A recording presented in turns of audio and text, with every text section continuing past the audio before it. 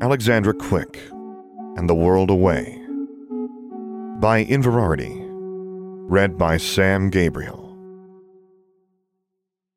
Chapter 24. Young Wands. No one brought up Claudia's outburst again. Livia returns to Milwaukee that evening.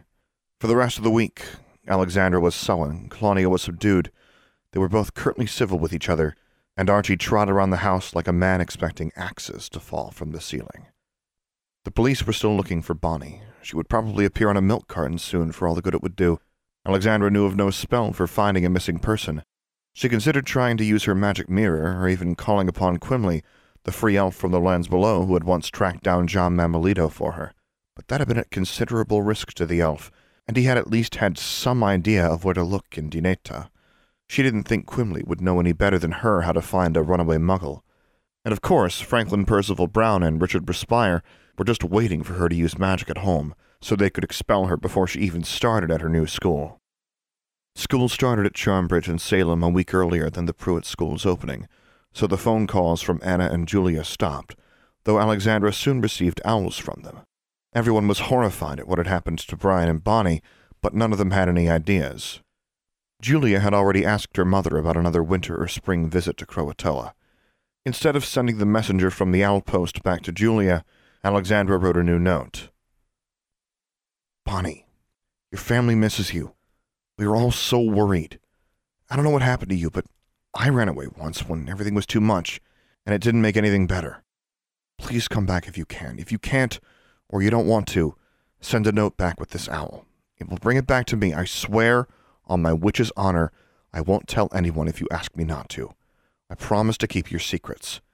But let me know you're alive. And if you need help, I will find you. Alexandra.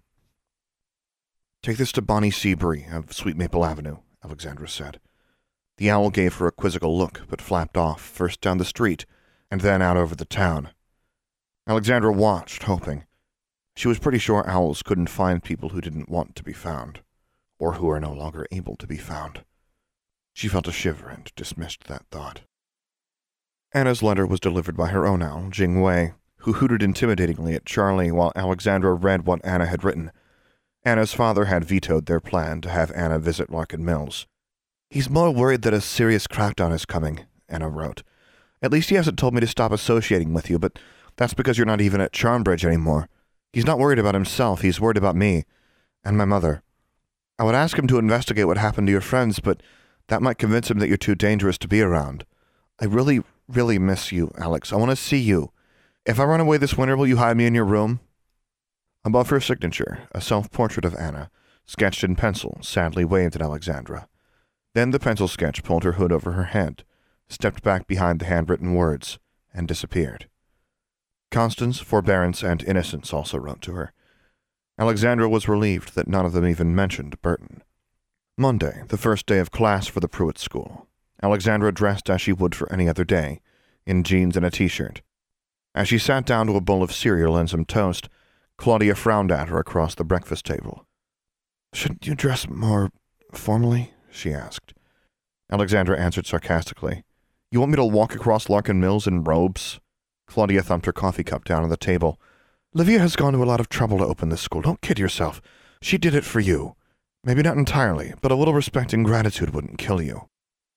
Alexandra stared at her. The shifting terrain of her relationship with Claudia, and Claudia's relationship with Livia, remained precarious and uncharted. Claudia had gone from refusing to even acknowledge the wizarding world's existence to stepping into it directly. Livia, who had not long ago declared her desire never to see any of her sisters again, was now a regular part of their lives, and Alexandra's feelings about the older sister she had until recently known as her mother seemed daily in disorder. Deep down she was still angry at Claudia, but she also pitied and worried about her. But she also worried about and pitied her, and her desire to assuage Claudia's fears warred with the resentment that still lingered at being lied to for so many years. She asked herself what Julia or Anna would say. It wasn't hard to guess the answer. Julia would urge compassion and making an effort to please. Anna would tell her to stop being a jerk. Wordlessly, Alexandra rose from the table and went back upstairs. In her room, she changed out of her jeans and t-shirt and put on her nicest pair of slacks and a yellow button-down shirt. She combed her hair, which was beginning to grow long again, and tied it back. She examined herself in her magic mirror. Burton had called her plain-faced. Everything he'd said about her was accurate, and she wasn't really upset by it. Yet she kept going over those words in her head. The mirror helpfully displayed a prettier version of herself, enhanced by charms and makeup. Charms Julia had taught her, but Alexandra refused to use, and makeup Julia had given her, which she kept in a drawer. Charlie, sitting in the luxurious self-cleaning cage Olivia had given her, preened in front of a tiny mirror hanging next to the cage's water bottle. "Pretty bird," said the raven. "Who says I want to be pretty?" Alexandra muttered. She bit her lower lip, glared at the coy moo her green-eyed reflection made as if mocking her, and flipped the mirror around to its usual position facing the wall. She popped open her bedroom window, but left her familiar comfortably perched in the cage, and returned downstairs to finish her breakfast. Claudia sipped her coffee with a slight look of satisfaction. Walking to school from her house felt odd. She hadn't done it since 5th grade, the last year she had attended Larkin Mills Elementary School. She stepped out of her house with her backpack over both shoulders, thinking she looked like a clerk at one of the mall stores. It was a sunny morning. At the bus stop on the corner, Brian was gathered with other teens from the neighborhood. He saw her and nodded. Alexandra gave him a small wave. No remembrance perturbed his expression. Alexandra supposed she was just the girl down the street he used to hang out with as a kid, the weird girl who was always going on about nonsense. Swallowing an unexpected lump in her throat, she walked on in the opposite direction.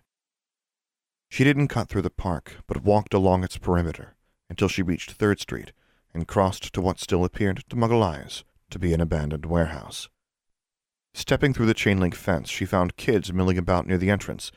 There was a bus, a short bus, like the one that had earned her so much jeering when the neighborhood kids saw her boarding it for Charmbridge, already headed for the gap in the curb that Alexandra had just stepped over. The bus barely slowed down and swerved only the slightest bit to avoid hitting her, and if she had been in a less melancholy and more self-preserving state of mind, she might have flung herself to one side. Instead, she just stood there, nonplussed, as the bus's tires rolled within inches of her foot, then flung gravel into her face because she was foolish enough to keep watching as it lurched out onto the street. "Never a cop around when you need one," she muttered, imagining Archie pulling the bus driver over. That would be amusing on several levels. She turned back to the school and approached the 9 kids who apparently had been the bus's passengers. One, a young boy of 10 or 11 with curly red hair, dressed in dark green pants and a collared white shirt, was pulling at the handle of the door beneath the Pruitt School sign. It was still a steel door, but it had been scoured of rust and grime, polished, and fitted with a curved, sculpted metal handle bearing the head of some beast Alexandra couldn't make out. That had been added since her visit last week. The red-headed boy was jerking on the handle, grunting and jumping up and down, and pulling against it with his full, not very consequential weight, to the obvious amusement of the spectators. Alexandra felt the other 8 assessing her as she approached. Most of them were younger kids like the redhead, but 2, a tall, muscular blonde boy and a beautiful, model-thin Asian girl in a skirt and blouse, clutching a stylish purse in both hands, were clearly older than her. Another boy, trim and heavily tanned, wearing an open-collar charcoal jacket with matching dress shirt underneath, as if he'd found himself accidentally dropped off at a school instead of the nightclub where he was headed, looked about her age. He flashed brilliant teeth at her from beneath a pair of sunglasses. "Hey, do you actually live here in Smallville?" Alexandra halted in front of him. "What?" The boy in the suit waved a hand around. "This place. You weren't on the bus. Do you live in this town?" "Yes," Alexandra said.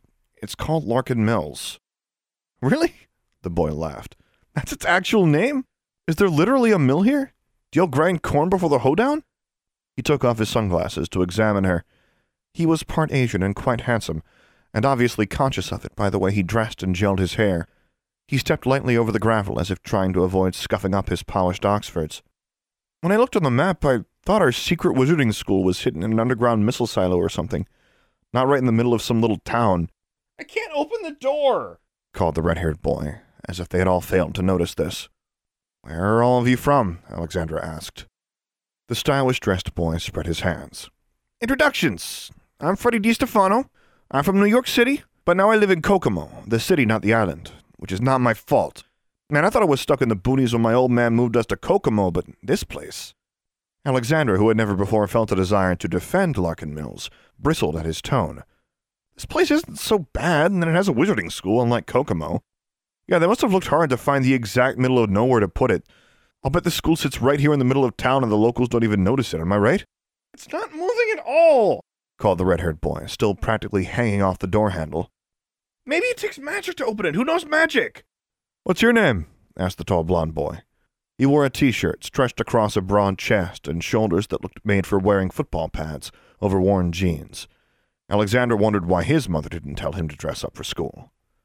Alexandra, she replied. Alexandra Quick. Pete Venker, he said, and extended a hand. Alexandra shook it. He gripped her hand almost hard enough to hurt, in a way that made it obvious that he could deliver a crushing grip if he wanted to. And I'm from Boone, Iowa, which is smaller than Kokomo or this place. So ignore Mr. New York here. Most of us are small-town kids. Excuse me, said the Asian girl, accompanying her haughty frown with an equally haughty toss of her head. I'm from Kenosha. That's not a small town. Freddie laughed. Neither is Columbus, said a blonde girl with pigtails. She wore a dress and held a book bag clutched to her chest. She had been rocking back and forth on her heels since the conversation began, as if wanting to contribute something but afraid of interrupting the older kids. Like the red-haired boy at the door who had stopped trying to open it and turned to study the newcomer, she appeared to be among the youngest of the group.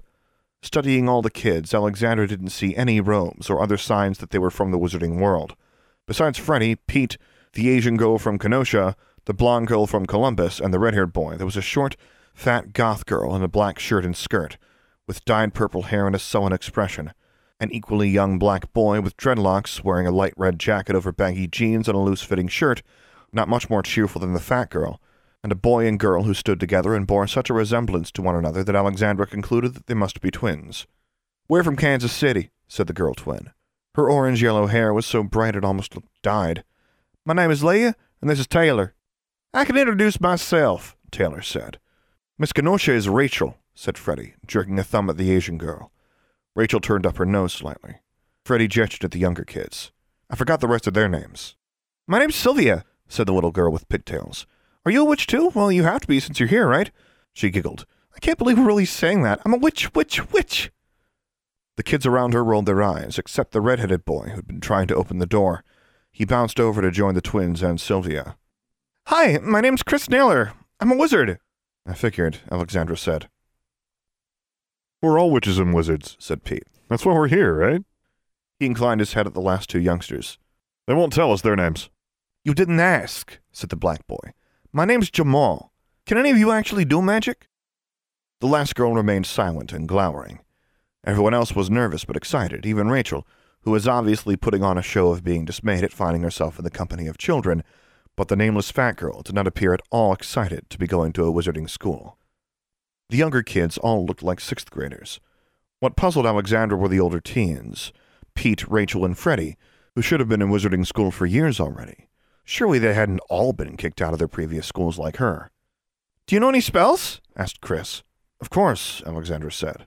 What spells do you know? He asked. Alexandra looked at the three older kids. You've already learned magic, right? This isn't your first time attending wizarding school. Sure, said Pete. Been going to wizard summer camp every year since I was 11. Summer camp? Exclaimed Rachel. I've been taking classes at the Sheboygan Magic Academy regularly since 8th grade. Every Friday and 1 weekend a month and 2 weeks every summer. She said this triumphantly, as if she expected the others to be impressed. I've already passed the 8th grade spawn. Alexandra frowned. What grade are you in? I just finished my sophomore year, Rachel said. So she was actually a year older than Alexandra. This will be my first year going to wizarding school full time. My parents and I talked about it and decided that since I'm far enough ahead academically, I can catch up. Wait, Alexandra said. Why haven't you taken the 10th grade spawn? Rachel shook her head as if trying to explain something to a dim-witted younger child. Because I wasn't going to magical school full time. What's a spawn? Asked Chris. Is it that wizard test I took? That said I'm a hocus pocus? So, said Freddie, tilting his sunglasses to regard Rachel over the frames. You haven't ever been a full-time student of the magical arts before? He spoke to her in a smooth voice, like a liquor purveyor on TV leaning close. I happen to have been a student at one of the big 4. I have a full 4 years of magical education. I'll be happy to tutor you. He said this as if he were offering something more intimate. His suave tone, delivered with such a straight face, made Pete crack up, and even Alexandra was tempted to laugh. Rachel smiled, obviously enjoying the performance without being impressed by it. You went to New Amsterdam Academy? Freddie nodded. Yeah, I've taken my 10th grade spawns. Rachel's cool indifference didn't crack. Why aren't you still there? She asked. Freddie's expression turned serious. It kinda got blown up. Blown up? Exclaimed Chris, Leah, and Taylor together. There's this dark wizard who's been destroying magical schools, Freddie said. Last year he staged a terrorist attack on New Amsterdam. Are you serious? Rachel asked. You're totally making this up, said Jamal. Where's New Amsterdam? Asked Chris. Nah, I heard about it at Wizard Summer Camp, said Pete. The Dark Convention is real. Jamal folded his arms and shook his head skeptically, but Leah, Taylor, Sylvia, and Chris all listened in fascination. Even the fat girl seemed to be paying attention. Anyway, they've resumed classes in New Amsterdam, Freddie said, using other buildings, but my old man had had enough of the wizarding world, so he moved us to Kokomo. He wouldn't let me go away to a boarding school anymore, so I'm stuck getting bussed here. He turned to face the front of the school. Hey, should they, let us in? That's what I've been trying to tell you, said Chris Naylor. The door won't open. Freddie walked up and tried it. It didn't budge. Then Pete approached. He gave the handle a twist, a squeeze, and a yank, straining his muscles briefly, then released it with a shrug. He thumped on it a few times, producing dull metallic thuds. Great, said Freddie. Kris Kringle drops us off in the middle of nowhere and they haven't actually opened the school yet. Who's Kris Kringle? Asked Alexandra. Santa Claus! Shouted Sylvia, Chris, Leah, and Taylor all together. Oh, Alexandra said, rolling her eyes. I mean, our bus driver, said Freddie. Shriveled old guy with white hair. He does kind of look like an oversized elf, said Pete. Not that I've ever seen an elf, though I've heard they're real. Are we going to see any elves? Asked Chris. Leah snickered. Wow, you're gullible. I'll bet next you're going to say orcs and dwarves and trolls are real, too. She shied away as Pete glared at her. Well, said Alexandra, approaching the door, dwarves and trolls are. I don't know about orcs. She ignored the looks everyone else exchanged as she examined the door. To her surprise, the handle, not brass or iron or something more precious, material she was accustomed to seeing in wizard constructions, but stainless steel, was wrought in the shape of a three-headed beast, a goat, a lion, and a snake, with long serpentine necks twined about one another, leered at her. She curled her fist under her chin and studied the handle. I know what that is, said Leah excitedly, as the others crowded behind Alexandra. It's a basilisk. It is not, said Taylor. Basilisks don't have 3 heads. Like you've actually seen a basilisk, Leah snapped. Of course I have, because if I'd seen a basilisk, I'd be dead. Duh. Are basilisks real? Asked Chris. It's a chimera, said Sylvia, interrupting the twins' bickering. She's right, Alexandra said, and it's magic. No kidding, said Freddie. A 3-headed goat lion snake monster is magic? Go figure. I don't mean chimeras are magic, said Alexandra. I mean the handle is. Are chimeras real? Asked Chris. With her witch's sight, Alexandra could see the charms wrapped around the metal, and since they were that easy to spot, she suspected they were meant to be. Was this Livia's idea? Some sort of puzzle they had to solve to get inside? Maybe we have to answer a riddle, whispered Sylvia. Alexandra tilted her head. Well, how about it, door? Got any riddles? The metal heads didn't move. Maybe there's a key hidden somewhere, Freddie suggested. Maybe the stupid people in charge of this stupid school forgot to unlock this stupid door, said the fat girl with purple hair, speaking for the first time. Or maybe they forgot that today is the first day of class. I should have known this new wizarding school with open enrollment would turn out to be some kind of fly-by-night dump. The younger kids looked uneasily at her, but Alexandra suddenly laughed. What? Freddie asked. Alexandra stepped back and drew her wand. There were gasps. You can't do that, said Leah and Taylor together. Intoned Sylvia. You're going to get in trouble. Alohomora, said Alexandra. It was one of the first spells she'd ever learned. The unlocking charm snapped against the steel handle. The metal heads twitched and writhed at the ends of their necks, making everyone but Freddie gasp and step back, and then with a loud clack, the heavy steel door swung ajar. Alexandra laughed again. They'd been looking for some puzzle or elaborate riddle when the solution was 6th-grade magic. She was surprised at the effect this feat had, even on Rachel and Pete. Only Freddie seemed unimpressed. Come on, you've learned unlocking charms, right? She asked. They all nodded. But I'd never actually practiced them outside of class, said Rachel.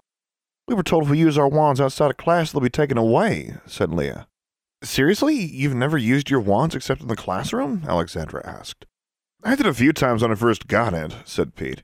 The first time a swarm of locusts covered our house. The second time it was a rain of frogs. The third time, a scary lady on a broom showed up an hour later and told me if I ever did it again, she'd turn me into a frog and my dog into a locust. There was a trace of nervousness in the older boy's voice. Didn't you get the warnings about the International Statute of Wizarding Secrecy and the Wodan Act and how aurors will mess with you? Those wizard cops said they put a spell on my wand so anything I cast with it at home would hit my grandmama, said Jamal. They told me if I used it I'd go blind, said Chris, regarding Alexandra with a hopeful expression as if she could lift this curse. I was told if I ever get caught using magic around muggles, they'll take my wand away and make me be a muggle forever, said Sylvia. Tears formed in her eyes. They can't make you a muggle, Alexandra said. But she thought about what had been done to Claudia. Was she sure they couldn't? The other's stories unnerved her. She'd been threatened often enough by the Trace office and by Diana and Lilith Grimm, but not with blindness or curses on her family. Freddie nudged past her and opened the door. Well, lights are on, he said. Or should I say gas lamps? Man, why can't wizards invent magically powered electric lights? What's a gas lamp? Asked Chris. They proceeded into what had once been the central floor of the Regal Royalty Sweets and Confections warehouse. It was still dominated by the large cast-iron furnace, though the room it occupied was smaller, with the rest of the first floor divided up into classrooms. Hello? Called Sylvia. In a smaller voice she said, It's kind of spooky, isn't it? I'll bet there are ghouls and ghosts and goblins living in this place, said Pete, directing the comment at Sylvia and the other children. Sylvia shuddered while Chris looked excited. Everyone else followed. Are ghosts real? Asked Chris. Come on, no magical creatures are going to hang on in this town, said Freddie. You'd be surprised, said Alexandra. She wondered where Madame Erdglass was. The other kids were starting to peek their heads through doors to the classrooms. The light from the gas lamps was bright enough, along with sunlight coming through the windows, but long shadows still fell down the corridors, and the atmosphere of the school was not much improved from the night she'd entered it to find a hag in residence. She was tempted to take all these Muggleborns upstairs to introduce them to Goody Pruitt. Abruptly, the furnace rattled and clanged, causing Rachel to stagger into Pete in surprise and the younger kids to scream. Alexandra, who still had her black hickory wand in her hand, pointed it at the furnace. The door banged open and a green cloud of smoke belched out of it. Sylvia, Leah, and Taylor screamed louder. What the hell? Said Pete, fumbling for his own wand. He slipped a protective arm around Rachel. Jesus, just a flu, said Freddie. What's a flu? Asked Chris. A girl in a starched white blouse and long black skirt, with very straight brown hair cut precisely at her shoulders, stepped out of the furnace's large hatch. She carried a book bag and had a shawl thrown over her shoulders. She wore thick glasses with pointed frames, and might have been a librarian or a schoolteacher, except that she looked about 12. Obviously surprised at being greeted by 10 other kids with various expressions of shock, bemusement, and confusion on their faces, she waved a hand in front of her face to fan away the green smoke. Hello? Rachel, realizing she was standing in the middle of the doorway with Pete's arm around her, pushed away from him. Ew, she said, and backed into the corridor as green powder settled on everyone. Hi, said Freddie to the new arrival. You don't look like the teacher. The girl blinked at him. Excuse me? The boiler rattled again. You might want to move out of the way, Alexandra said. The girl did so. Roger was right behind me, she said. A boy about her age practically jumped out of the boiler, accompanied by another cloud of green smoke. The new boy had short dark hair and glasses, and a white shirt and tie. A backpack dangled from one arm. He crouched and looked around as if assessing the environment for predators. Roger, I presume? Said Freddie. Are you two brother and sister? What? No. The girl shook her head. We just met. Roger stood up. Is this the Pruitt School? He asked. No, you took a wrong turn at Narnia, said Freddie. I'm sorry, this is a dark dimension of endless horrors and no escape. You're stuck with us here forever. The girl turns to him in alarm. The boy looked skeptical. Stop being a jerk, Freddie, said Alexandra. Yes, this is the Pruitt School. What's your name? Rachel, answered the girl. As the other kids looked at the older Rachel, who now half leaned into the room, Freddie said, Sorry, we already have a Rachel. We'll have to call you something else. What's your middle name? Rachel's mouth set into a very severe frown. My name is Rachel, she repeated. Okay, fine, said Freddie. You can be little Rachel, and the other one can be hot Rachel. Excuse me? Said the older Rachel. Why did you come by flu and not by bus? Asked Alexandra, trying to talk over Freddie. Rachel and Roger both shrugged. "Where are you from?" asked Pete. "Chicago?" the two youngsters answered together. The furnace began trembling again. "Oh, yuck," said the older Rachel. "That's it, I'm going to find the girls' bathroom." She walked off down the corridor while everyone else backed away from the furnace. This time it shook, rattled, and made coughing sounds for quite a while, before it finally disgorged a new person amidst more billowing green clouds of smoke. By now a fine layer of green powder coated the inside of the boiler room and tinged the light coming through the windows a murky emerald. The newcomer was another girl, this one a couple of years older than Rachel and Roger, but younger than Alexandra. She had dark hair and heavy eyebrows set in a round, pale face. She looked around uncertainly. She was the first student to arrive wearing wizard robes. As far as Alexandra could tell, she was wearing only a shift beneath her robes, which meant she probably wasn't Muggle-born. She decided to greet the girl before Freddie started talking again. "Hi," she said, stepping forward. "I'm Alexandra. Welcome to the Pruitt School." The newest girl's face cleared. "My name is Helen Xanthopoulos," she said. "Are you my tutor?" "Tutor?" Alexandra exchanged looks with all the other kids. No, I'm just another student." "Oh," said Helen. She scanned the group in front of her. Some of the others had already wandered off, and Rachel the younger was in conversation with Leah and Taylor and Roger, the four of them having apparently formed an immediate clique. Chris circled around the room, coming step by step closer to the boiler. He seemed torn between curiosity and apprehension. Helen singled out Pete, evidently because he appeared to be the oldest. "Are you my tutor?" "I don't think anyone's your tutor," said Pete. "Actually, we're all trying to figure out where the teacher is." Helen's face clouded with anxiety again. She had a slow, plaintive way of speaking that made Alexandra think Freddy was likely to decide Helen was an inviting target. Freddy, however, had apparently lost interest in the new arrivals. He was exploring the other rooms, and soon everyone was poking around in classrooms, which were mostly bare of anything but desks and tables. Alexandra walked up to the second floor and found the alchemy lab. There was a large stone bench, a single metal cauldron, and racks of empty vials and filters, but no jars or canisters of materials like Alexandra was used to seeing at Charmbridge, and not even a locked cabinet that might hold such things. "Don't climb into the furnace, Chris," said Sylvia from the furnace room. "You might get flu to Antarctica." "Cool!" came Chris's response. Alexandra walked back downstairs, intending to make sure the eager red-headed boy didn't get himself into trouble, then decided she wasn't his babysitter. He couldn't actually go anywhere without flu powder anyway. Everyone wandered around the ground floor for nearly 10 minutes, while Alexandra stood by the stairs and thought about going up to the third floor. But she didn't want to bring the others with her. The upper floor, where Goody Pruitt hung on the wall and had practiced spellcasting in peace and privacy over the summer, still felt like her domain, and introducing these kids to what had once been her place, where she had only ever taken Brian, seemed like an invasion. It was Helen who interrupted her meditation. The younger girl approached her and asked, "Aren't there any grown-ups here?" "There's supposed to be." Alexandra attempted to smile. "How old are you, Helen?" 13, Helen said. "You've been to wizarding school before, haven't you?" Helen looked down. "Yes," she mumbled. "But Mother and Father decided I should have a tutor instead. Then they told me I could go to this school. But I thought I'd still have a tutor." Maybe they'll let us know who's supposed to tutor you." Alexandra hoped that Helen didn't think it was going to be her. More to keep Helen or any of the other kids, a few of whom were now drifting over to where Alexandra stood, from trying the stairs than because she had a destination in mind. Alexandra walked back down the corridor and stepped into a classroom everyone had already been in and out of several times. She came to an abrupt halt, almost causing Helen to walk into her, when she found Madame Merkglass sitting behind the desk at the front of the room. The old woman's eyes were only half open, but they shifted in her direction. The chubby girl in the dark shirt and skirt and purple hair was seated, or rather slouched, at one of the desks. Her feet, with her thick ankles thrust into short black boots, were sticking out in front of her, and her hands were on the seat at her sides. She regarded the old woman silently, with no trace of anticipation or worry. Evidently she had been the first to discover Madame Merkglass in the room, and had taken her seat without saying a word to anyone else. Or perhaps she had already been sitting there when Madame Merkglass entered, moving past them unnoticed. Alexandra wordlessly took a seat in the front row and fixed her gaze on the woman. Helen sat next to her. One by one, everyone else noticed the others walking into the room, so they trickled in, saw the old woman, and sat down. All the while, Madame Merkglass said nothing.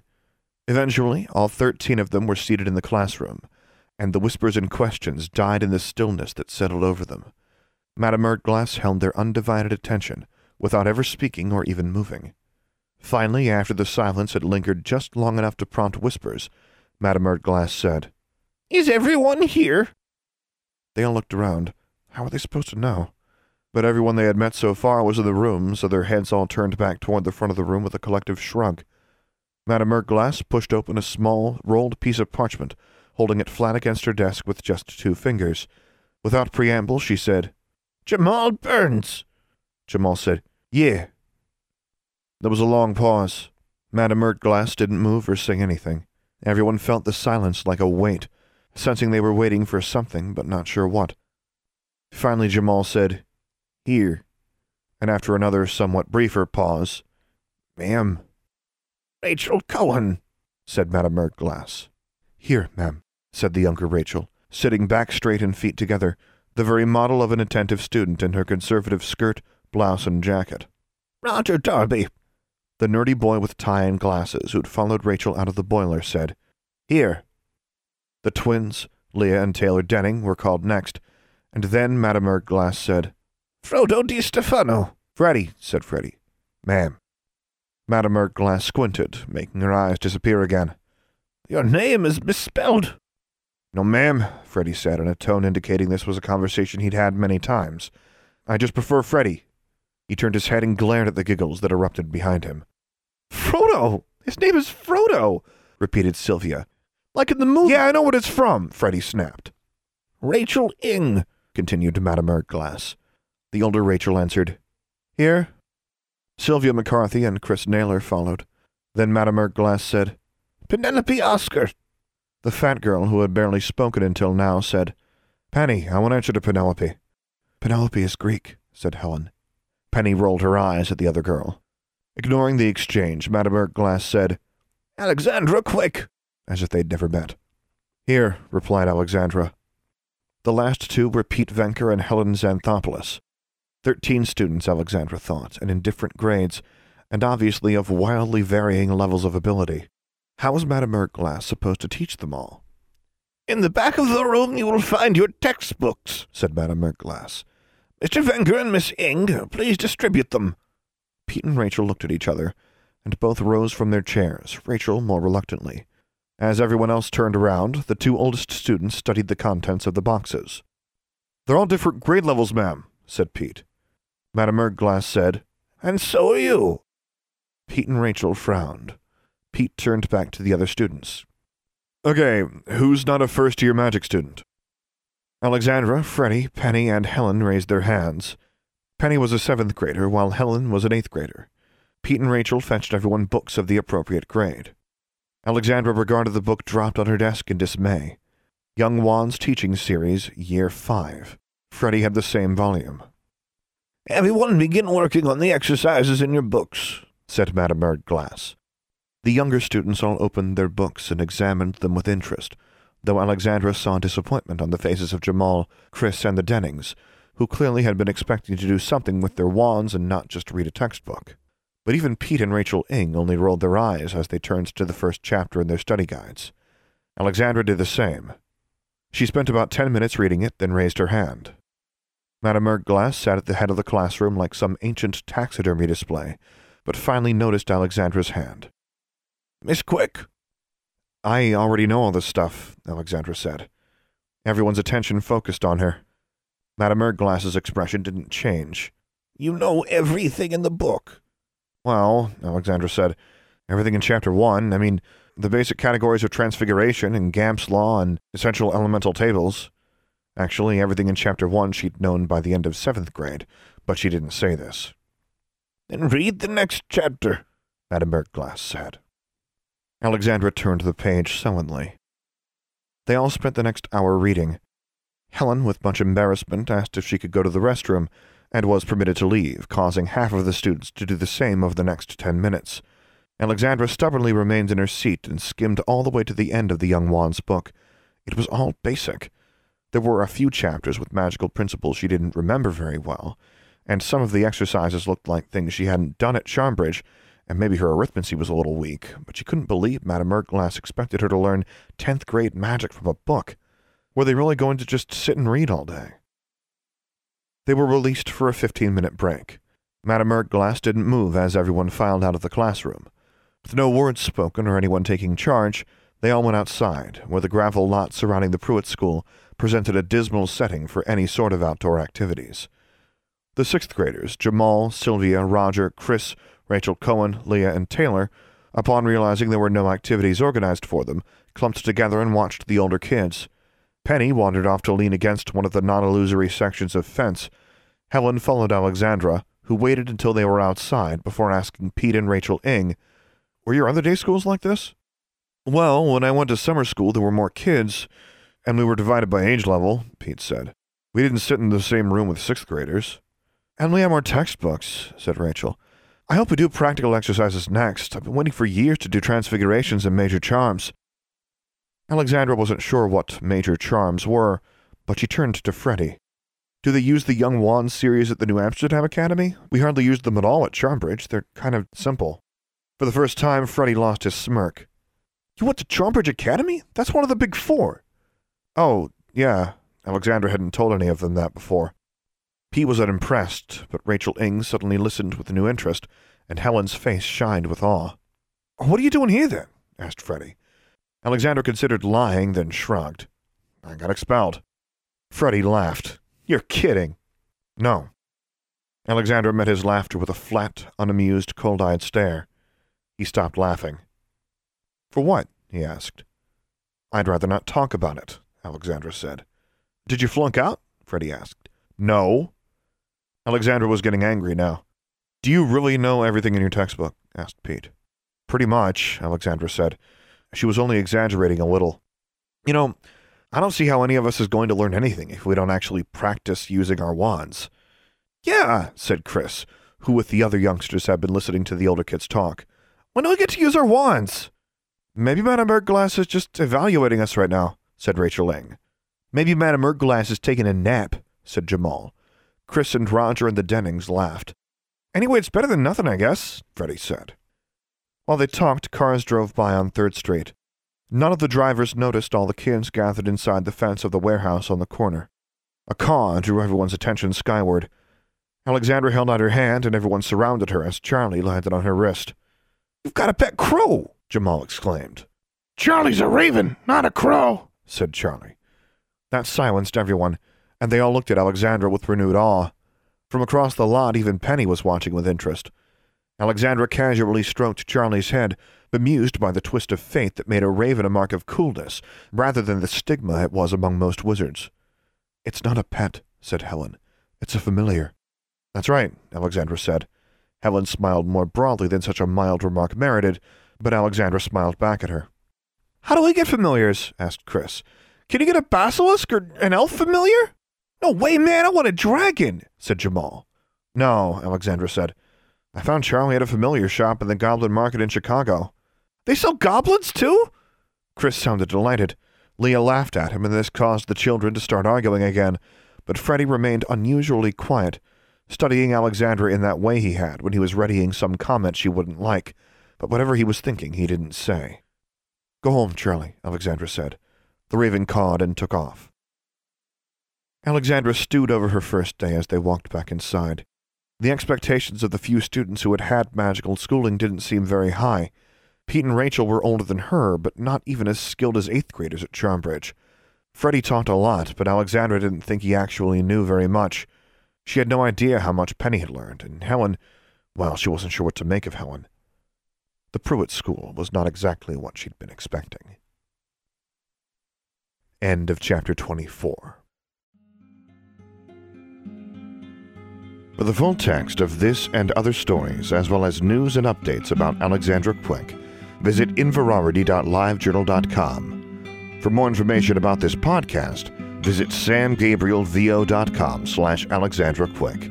I am also easy to find on the Alexandra Quick subreddit and Discord server, where you can hear me record episodes live. Troublesome, composed by Dr. James Benighoff. Charmbridge, composed and performed by Tyler Parsons. If you have enjoyed this podcast, please take a moment to leave a review on iTunes or whichever podcast service you prefer. And finally, as always, thank you for listening.